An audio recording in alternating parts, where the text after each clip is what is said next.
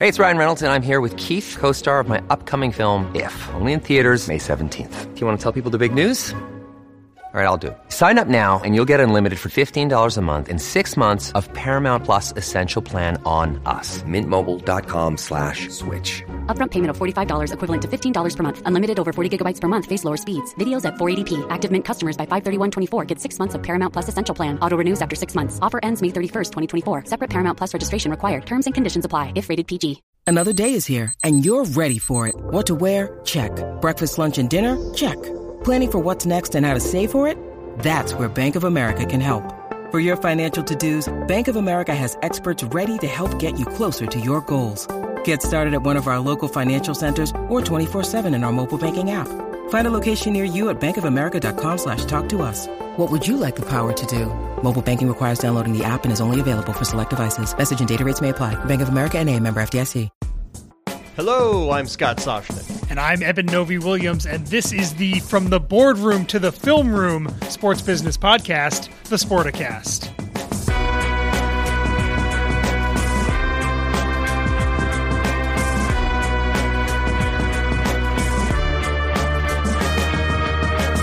Got a smile and a bit of a guffaw out of Joe. So, hey, Joe Moglia, athletic chair at Coastal Carolina University, former head coach, former CEO, TD Ameritrade.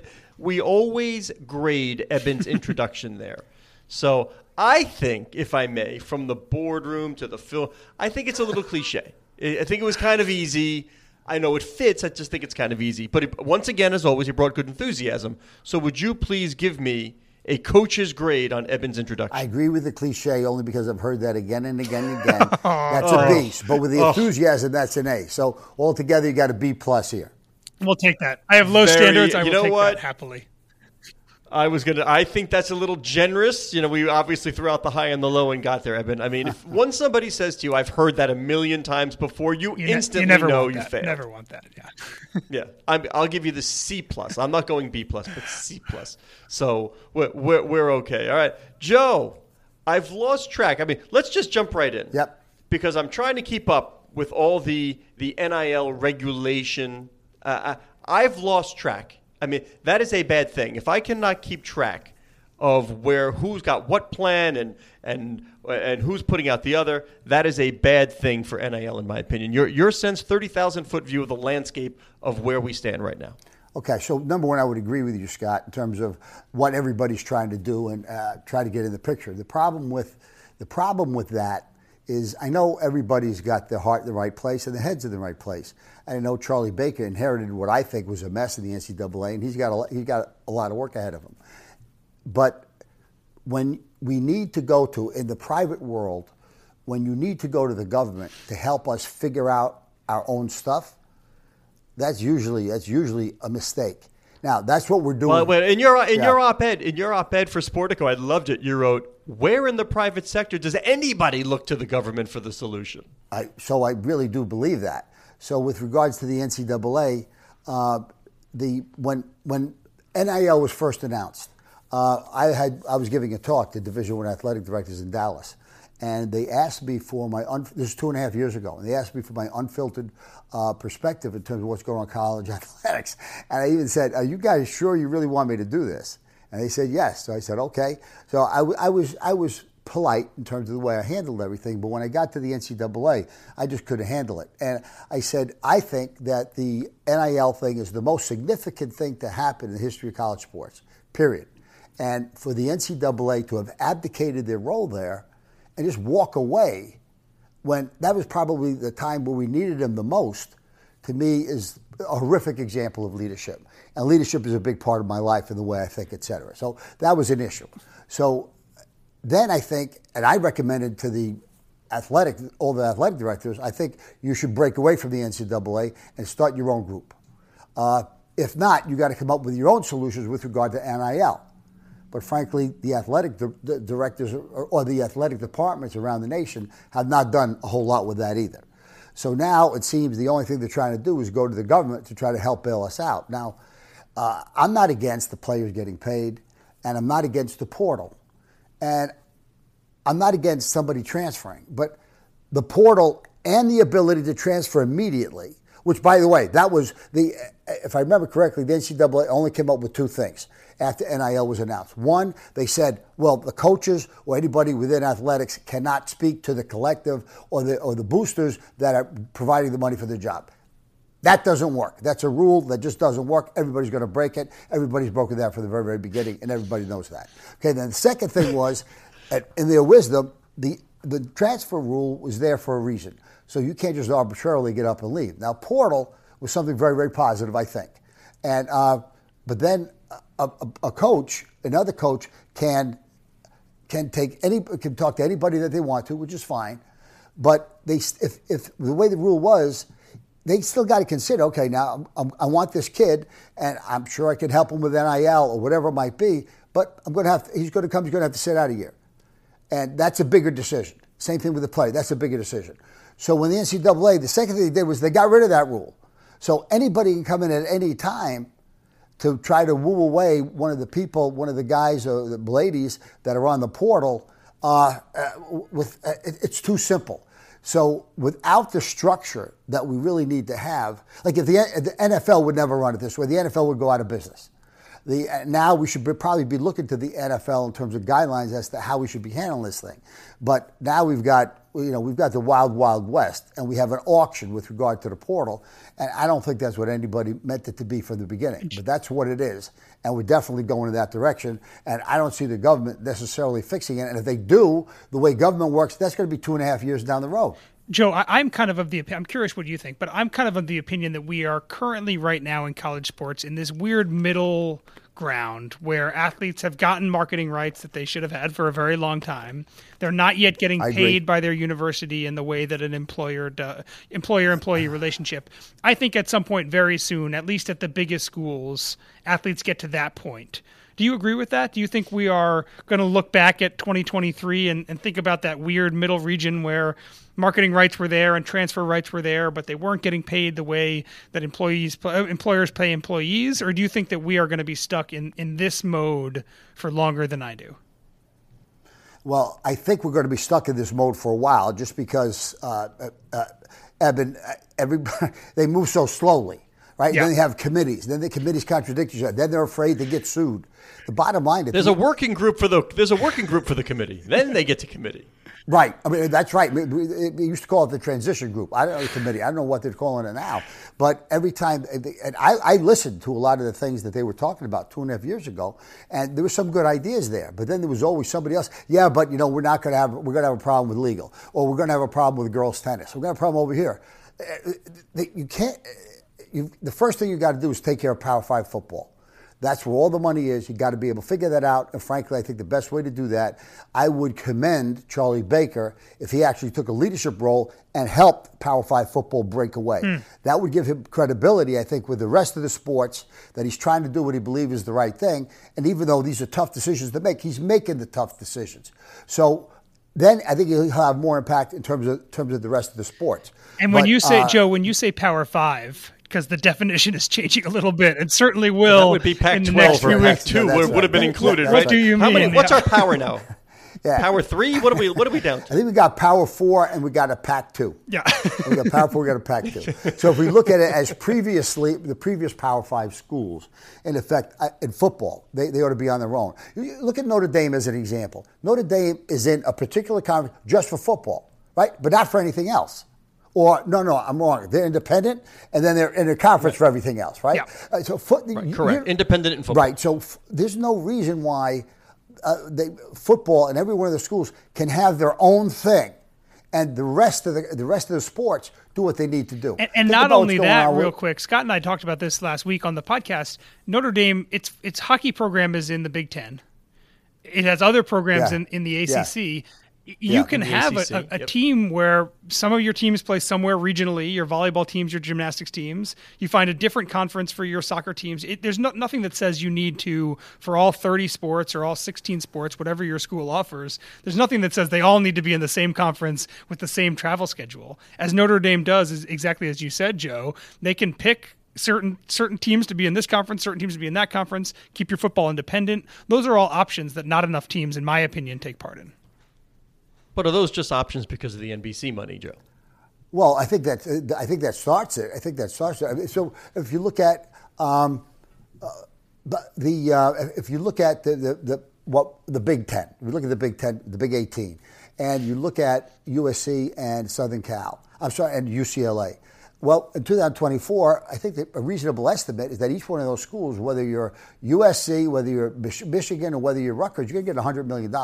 It probably goes up every year, but $100 million is every year just for football. So why don't we get that right? And there are better ways to be able to do this, I think. But let's at least get that right. Now, for half of their conference games, UCLA and USC, you're going to have to travel 6,000 miles. You're going to have to go across the entire country, go back and forth for 5 or 6 weekends over the span of the season. Again, now, okay, they want to do that because $100 million, great. Should their softball program do that? Should the UCLA softball program, which is one of the best softball programs in the nation, along with maybe Arizona and Oklahoma, why don't they have their own conference? I mean, everything we're saying now, guys, I think you know what? It's good business, it's smart, it's common sense. But they're trying to keep this original structure together. It doesn't work. All right, help me out. I'm literally scratching my head. Okay.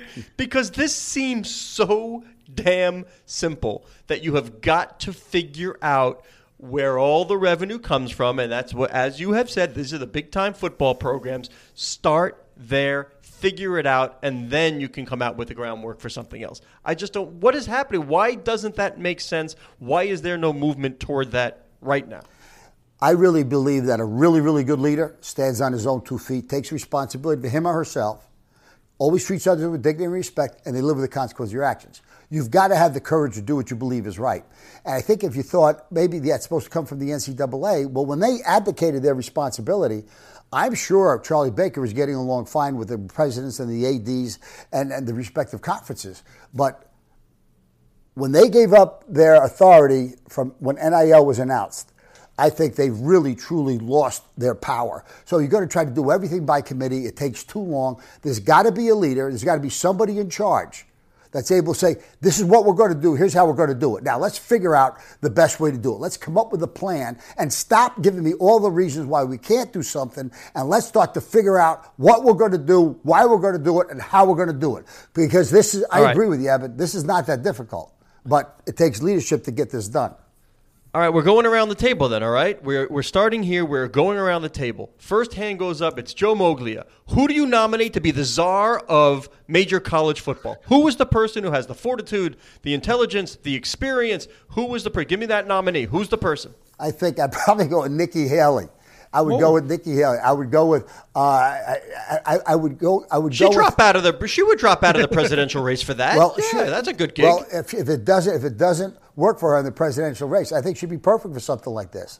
So I think there are I think John Curry, the athletic director at Wake Forest, I think he's got good leadership skills. He's very, very bright. But again, he's connected with Wake Forest. You can't have too much of you can't be affiliated with a particular school or a particular conference because you're going to have a conflict of interest. But I think it's probably the business community because these are business decisions. But somebody who's really good, who knows what he's doing, know what she's doing from the business community or even government leadership. Now, I'm talking about somebody that might be qualified to be president of the United States could do this job. And it's not, by the way, it's not that Charlie can't do the job. I just don't think the job has the authority or the real power. It has influence, but it doesn't have the authority that it used to have. Yeah. With his background, you had a sense right off the bat that they were looking for someone to come in and deal with Congress in terms of NIL regulation. Agreed. I mean, that was his background. You just sort of like knew the path that they were going to follow. I would agree with that. For what it's worth, I was contacted for that job as well. And I had 3 significant conversations. And the issues I had is that I think it's a tremendous prestigious position. It pays pretty well, but it's more of a figurehead now because they abdicated their responsibility from before. And if you were going to go in there, you got to clean house. Now, the board didn't want to clean house, and they didn't want to shake things up that way, and I didn't want to be a figurehead. So I had no interest. So I literally had no interest in the job for those reasons. When they were, I think Charlie, Joe, when they were pitching you on that job, were they under the impression that this was the most powerful position in college sports? I was so fascinated by that job search because it came at a time, as you're saying here, where no job candidate knew what the NCAA was going to be in 2023, let alone in 2026. I'm very curious how they positioned that job to be for candidates they were looking at.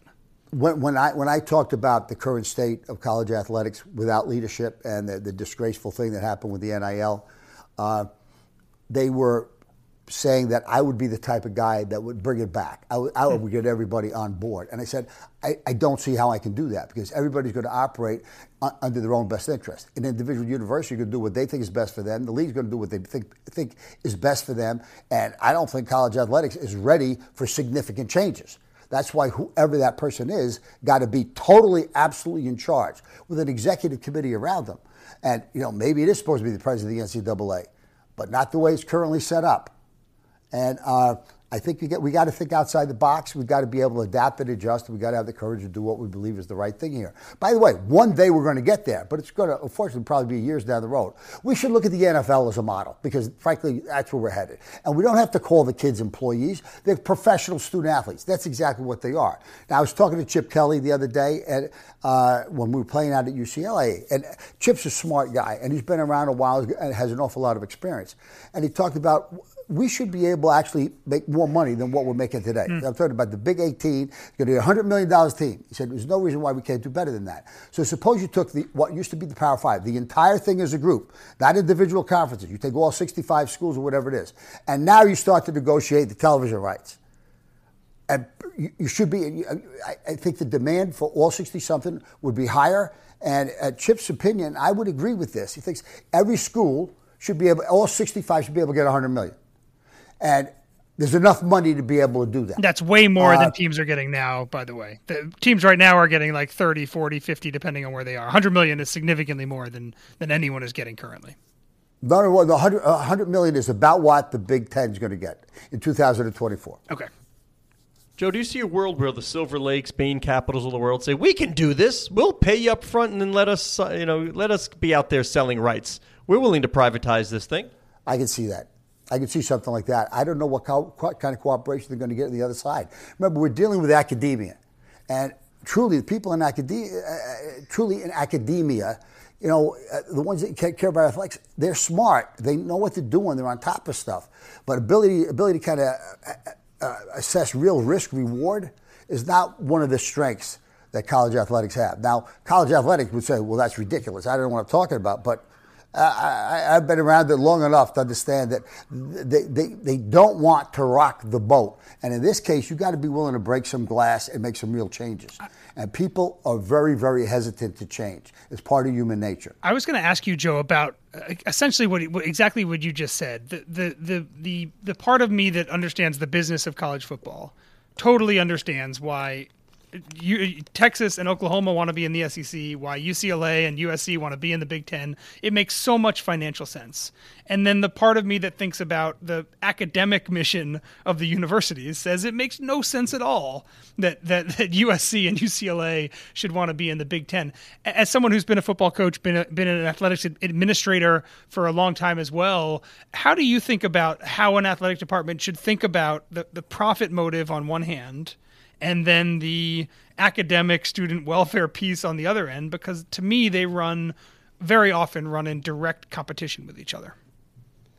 I think you've got to be able to balance. You've got to be able to balance what's going on. We live in a litigious society where everything tries to get regulated. I mean, we have 40,000 pages for the IRS. The golf guidelines, the golf rules, 120 pages. So if you need a judge to come over and help Tiger Woods decide where he's supposed to drop the ball when he hits it across the red line, it's too complex. We don't need all this. The NCAA manual is pretty significant, it's pretty big, but what we need to do is you can't legislate ethics. You can't legislate the courage to do what you believe is the right thing. And I think that a typical athletic department, in terms of going back to what we just talked about, they got to be able to balance the needs of the students with the needs of the fight of fiscally for what that particular university or athletic department needs. You got to be able to balance that. Now, what clearly you see, no matter what they say. So when I first got to Coastal Carolina, I kept hearing the NCAA, we're going to take care of the student athlete, until the money started to become really big. And then all of a sudden, very, very clear, actions speak louder than words. No matter what they say, the money is more important than the student, him or herself. If it weren't, they wouldn't be asking the volleyball team from USC to travel 6,000 miles every now and again, be out of class for quite a while, but they're doing that because the money is significant. Now, the point is, that's just football, as we were talking about before. They could do that for football and they don't have to do that for everybody else. And I said, now, by the way, you could check me on this. Netflix, and it may not be Netflix, so I could be off on this. I think the last quarter they reported something like $6 billion or $8 billion in profit. Not bad. So if you went to Netflix with the 65 schools and said, hey, we're going to give you the whole shebang. You got everything. And by the way, once we do that, now we're going to divide up into maybe 2 or 3 conferences, and we'll do it geographically where everything really makes sense. And we're going to do this just for football. It makes so much sense. And I believe, and Chip really believed this, and he had a lot of good I suggested when the season's over, he should not recruit. He should just go try to get this fixed. And but I believe no reason why every school could get $100 million. They use $75 million for the program, and they use $25 million for the players. And this was Chip's idea also, which I thought was a great one. Each player that's a freshman gets $100,000. If you're a sophomore, you get $200,000. If you're a junior, you get $300,000. If you're a senior, you get $400,000. You add all of that, that's $1 million. That's $1 million. But that's over the span of 4 years. Get rid of the 5th year rule. Get rid of that altogether. So you're only playing 4 years. That's it. That's what that'd be what's going on. There needs to if you want to transfer, you give up whatever money you were supposed to get at that particular time. You got to work out the details around that, but it's so much better than what we have today. I mean, we got to have transparency. They say, well, what transparency? But we can't talk. Well, it should be out there. If someone's going to get $5 million. Well, we should know about that. If someone's going to get $25,000 on a car deal, we should know about that. Now, I like the idea of a standard contract. You got to get rid of, for the time being at least, you got to get rid of the transfer rule. You can't just automatically transfer. You got to have structure and guidelines around this. And you can't wait 2.5 years for the government to come up with this. There's no reason why we can't be doing these things right away. But again, if you're going to do something that's not in the best interest of a league or a conference or a team, they're going to balk. They're going to smile, but they're not going to do that. Eben, who would have known that Reed Hastings was going to be the savior of college football? That's it. We got it. It's all Reed Hastings over at Netflix. And by the way, we admit things here that other people don't admit, Joe. When you said 100,000 freshmen, 200,000, you're like, that's $1 million. I don't know why, but my brain, I'm like, that's not $1 million. And I'm like, 4, 3, 2, 1. Yeah, that's 10. That's $1 million. Math is not our strong suit. I actually had to go on the fingers. I'm like, wait a minute, that is $1 million. Totally screwed it up. But you brought up something. This is an iPhone. I can swipe this down, and I get a calculator. You get a calculator. I know. I need to use. You're right. I need to use that stuff. But you said NFL twice, Joe. Like, we got to do what the NFL is doing, and you've also mentioned sort of the disparate interests in maybe the bigger programs and the smaller. And I think that's where the conflict lies. Because you need the right people, like you said, who believe and are willing to sacrifice for the collective. If you go back to the early days of the NFL, they had to go to guys like Wellington Mara in New York and say, hey, you can't have all the money. I know you're New York, but you got to share some with the other people. You need somebody to play Wellington. It only makes sense if you have good competition. You have to help your partners. And he bought in right away, said, you're right, that's the way this works. I don't know if you ever get to that point in college athletics. But I think that would be a great, great goal to think about. It really, really would be. It'd be a great goal to be able to achieve. So to go back to the concept, there's all 65 teams. So all 65 teams get the same $100 million. They all get the same amount of money. And now what does that come to? Is that $6.5 billion? Oh, you're asking me math. Okay. Thank you very much, times, Joe. 100 times let me get my iPhone. Hold on. Eben, help me. You went to Princeton. But the point is there is enough money to be able to do something like that. And I think aligning geographically across the country, and maybe you have 3 conferences. And remember, all 65 from a financial perspective being treated equally. Now, that doesn't change, but Nebraska's going to have 100,000 people every day, every week in the stands. That's not going to be true. And that's just for the volleyball team. Right. Well, yeah, wasn't that's that just for the volleyball team, Wasn't Joe. Wasn't that something? Now, Vanderbilt's not going to have that. But, okay, you still have your individual budgets, and you make whatever you make. But everybody gets the same $100 million. Well, that's sort of like the NFL, too. But we take that into account. There's shared revenue in the NFL. And then as Jerry Jones pushed early on as the outlaw, he said, I want to keep my local revenue. Why should somebody else share in that?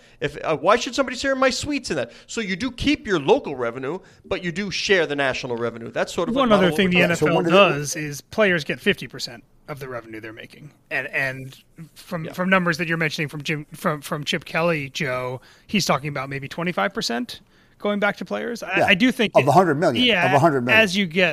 As you get more like the NFL, I do think you also need to be doing more for players even than what's being done right now financially, in my opinion. Well, one of the things, what we're talking about is pretty good right now. It's pretty good. And now, by the way, one of the other things that he said, so everybody gets the same amount of money. But if you're good enough, no more collectives. The collectives go away. Right? So if you're good enough to be able to get your own contract, like with Nike, you can have that.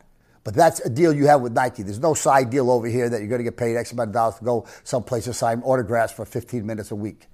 Right? So if you can orchestrate a deal where you would represent a major firm as their person, well, you can do all that, but that's individual, and that's only going to happen in rare situations. Yeah. So there will be people that could make a lot more than that, but they got to be, the truly top players in the country. Joe, but the whole point is everybody would get the exact same thing. There's no collective. That's it.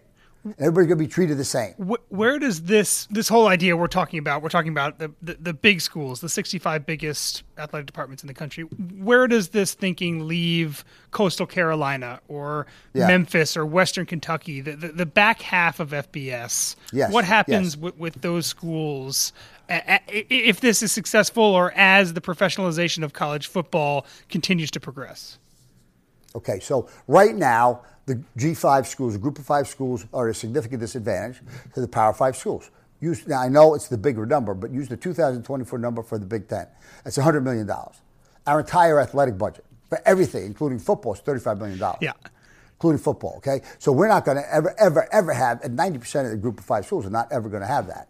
All right, so that's the situation today. Now, I think if you got to take one step at a time here. You can't do everything at once. So you take the Power 5 football, there's 65 of them, and you get that right. Now, once you get that right, now you do the same thing for the group of 5. Now, you won't get $100 million, but there's no reason why you can't get maybe 25 million. Assume you still got about 60, 65 schools. That'll cost the networks or the streamers like $700 million. Good math. But then again, all the G5 schools would be treated equally. And then if you want to play up, to play a guarantee game, well, then there's no reason why the Power 5 schools with the money they've got can't give you $3 or $5 million for that. And everything starts to improve. But get the thing with the most money right. And we're not going to be. They're professional student athletes. That's what we've got. And I'm not against any of that, but we just got to get it right. We got it right. Use the NFL as a model. We are becoming more and more and more professional and more monetarily oriented. Well, look at somebody that's all they focus on. Real good competition, real good teams, getting the right people in the right spot, take care of the particular franchise, take care of the entire league, all 32 teams, and that's what we can do. No reason why we can't do that. Beginning with Power 5 football, then I think you should go to the Group of 5. And that'll significantly enhance what Group of 5's got. Joe, you know how The Simpsons predicts everything? I think I have something here. I think I know how this is going to shake out. Yeah, I can't wait for this one. Me neither. This is a good one, Edmund. I think. All right, because I had to go to my phone. I have my senators right here, John Hickenlooper and Michael Bennett from Colorado. Clearly, one will be replaced by Deion Sanders in the near future. Then Deion, off that platform, becomes the president of the United States. President Sanders figures this all out with the decree. That's how this shakes out. Mark my words. That's how this is going to It's so crazy that it's possible. The only problem with that is that will take 12 years. That's and true. And the stuff we're doing right now in Congress, they're going to be 2.5 years. So we need a better solution. That may be true. We need a better solution. Speaking of solutions, I spent a lot of my youth in the Riverdale section of the Bronx. Yep. That's where my grandmother was from. Where did you go to school? Where did you go to high school? Now, I was in Brooklyn, Okay. but my grandmother was in the Bronx. Okay. So I went to Midwood. Yeah. So, my father, I had one of those New York families, Yeah. mother from Brooklyn, father from the Bronx. Okay. So a little torn in my household. But I spent a lot of time in Riverdale at my grandmother's house. Obviously, stone's throw from Fordham. Yep. Putting your name on the building, that's pretty cool stuff. Thank you. And for people who don't know, by the way, I'm a Syracuse grad. People know the Newhouse School of Public Communications. I'm a Newhouse grad. You know the litany of people who went there. But there is a damn good list of sportscasters and writers that came from Fordham that people probably don't know. Starting with, how about the name Vin Scully? Yep. You know that guy? Yep. Ever hear Vin Scully? Yep. Yeah, Mike Breen, Michael Kay, Bob Papa. You want to keep going? Sal Marciano, John Andres, Chris Carino, down the list. No, these are. I mean, people don't know that Fordham produces excellent journalism and broadcasting. So, Joe, now tell me, with your name coming on the building and the school, what do we need to know there? Well, the name's going to go on the stadium, by the way, which by the way, for me is one of the greatest honors of my life, and it truly humbles me, and I'm proud of that. I think Fordham has done a great job of growing over the span of the last couple of decades. It's got a great reputation for academics. It's a good, solid Patriot League competitive school with regard to sports and athletics. Without question, they've got sports and academics. Without question, they really care about the academics. They've got, economics majors. They got business majors. They got education majors. You kind of name it, they have that with good pre-med programs, good pre-law programs. But I think Fordham does a great job of trying to truly educate the entire person, the whole man, the whole woman. It's about academics. It's about real life. It's about sports. It's about social. It's about all those different things. And I think they take those things seriously. It's a Jesuit-run school, and the whole premise or mission for the Jesuits is this is service for others. You're always taking care of others. So real leaders is not about them. It's about the people that they're responsible for. And I think Fordham has done a great job of that. And by the way, like Fordham, the way I think of it is Fordham's my school, but New York City is my campus. They have a campus in Lincoln Center in Manhattan, right in Lincoln Center, and they have a beautiful campus in the Bronx, which is fenced off from the rest of the Bronx, and it's called Rose Hill for a reason, because they've got beautiful flowers and beautiful color there. People that are not familiar with the school, frankly, would be impressed if they became familiar with the school. Now, Eben, he chose Princeton instead. He also chose, by the way, you're looking at a lightweight football player on the left side of your screen there, there Joe. You go. There you go. Yeah, you go ask him his record, Joe. Gosh. Ask him his record. Eben, what was your record? We won 0 games and we lost a lot of them by very large scores. Needless to say, the NIL money was not flowing. It was not coming. I was curious that looking at. I went to look up the Fordham athletic budget. It's essentially identical to the Coastal Carolina budget. I was kind of surprised by that. Obviously, competing in a slightly different class football-wise, but both schools seem to be right around the $36-37 million a year mark. One of the things that I have found, and Matt Hogue, our athletic director, kind of made this clear to me, that there are a lot of different ways to be able to count that when you come up with public numbers. Yeah. So they're not numbers that you can 100% necessarily count on, and there are examples of that I'm not giving them to you out of discretion. I don't necessarily know those. Yeah. But so if they're $35 million, the same as our $35 million, I don't know. Frankly, I think because of New York City, they probably should have a bigger budget. They're probably offering more teams. Right? New York City is more expensive than Conway, South Carolina. Just a little bit. I don't know if you guys know this. And clearly the reasons why you went to Princeton and Syracuse is obviously you couldn't get into Fordham. I get that. Don't be ashamed of that. That's true for a lot of people. Syracuse was my safety school. There we go. Very, very happy to be there. Well, Joe Moglia, we have a whole bunch of titles that people often refer to you, and you can go to TD Ameritrade, you can go to Coastal Carolina. I'm just going with Crusader. College football Crusader. That's what it sounds like to me. So, Joe, thanks so much for taking a few minutes. We really do appreciate it. Guys, I appreciate your time as well. Thank you. Thanks, Joe. All right, Eben. Like I said, Crusader. Joe Moglia, Crusader. He is saying if you need the courage, you need the will, you need the fortitude, you just got to willing to do it and put football to the side. You got to solve that first. These seem like common sense approaches to me. Yeah, what he says makes total sense, and he's also right about how big a lift this would be. It's easy, I think, as Joe laid out there, to think about a perfect vision for this. if you could just make it from Play-Doh, right? But the problem is you have 100+ years of institutional rivalries and a group of presidents who have other things on their mind besides athletics. And it's really hard to make change in the NCAA. He joked about it. He's exactly right. These things happen at glacial paces. What have we already seen, Evan? We've already seen the schools that we by perception bring in more eyeballs, bring in more money, saying we need a greater share of, right? 100%. And that just doesn't work. And it's a large leap for these schools to change conferences. It is a monumental leap by that thinking to break away football entirely and leave the conference entirely. Like all those things are, again, especially in this industry, as Joe pointed out, it may be impossible, but it would take such a dramatic rethinking of the business of college sports for people to even entertain the idea of the large scale change that he's talking about, and that, quite frankly, this industry needs as it continues to professionalize. All right, I'm going to do it one more time before you close. Vin Scully, Mike Breen, Michael Kay, Bob Papa, Sal Marciano, John Andres, Chris Carino. I can keep going, but there you go. And on to Syracuse's list, Scott Soshnick. You can find him at... How about the Hall of Fame at Syracuse? Really ticks me off. I didn't donate a lot of money. No, the Hall of Fame wall at the Newhouse School of Public Communications. Yes, the Marv Alberts and the Iron Eagles are no-brainers. I got it. But come on. There are a lot of people on that wall who have done a lot less than Scott Soshnick. Going to get the hashtag together until you can find him. Let's get this trending. Let's get this trending. What is it? What would it be? Vote Scott, maybe? Hashtag vote Scott. With Scott with SU something. Come on. Jeez. And Scott, you can share that hashtag at your Twitter account, which is at Soshnick. I will also share it from my Twitter account. I am at Novi_Williams. Sporticast is produced by Aaron Greenewald and Keith Zanardi. So shout out to both of them. Sportico's digital media editor, Cora Veltman, would like you to know that you can follow the show at Sporticast, which is the hub of the Sportico Media Network. Excellent. It is Ryan here, and I have a question for you. What do you do when you win? Like, are you a fist pumper, a woohooer, a hand clapper, a high fiver? I kind of like the high five, but if you want to hone in on those winning moves, check out Chumba Casino. At ChumbaCasino.com, choose from hundreds of social casino-style games for your chance to redeem serious cash prizes. There are new game releases weekly, plus free daily bonuses, so don't wait. Start having the most fun ever at ChumbaCasino.com. No purchase necessary. VGW. Void where prohibited by law. See terms and conditions. 18+.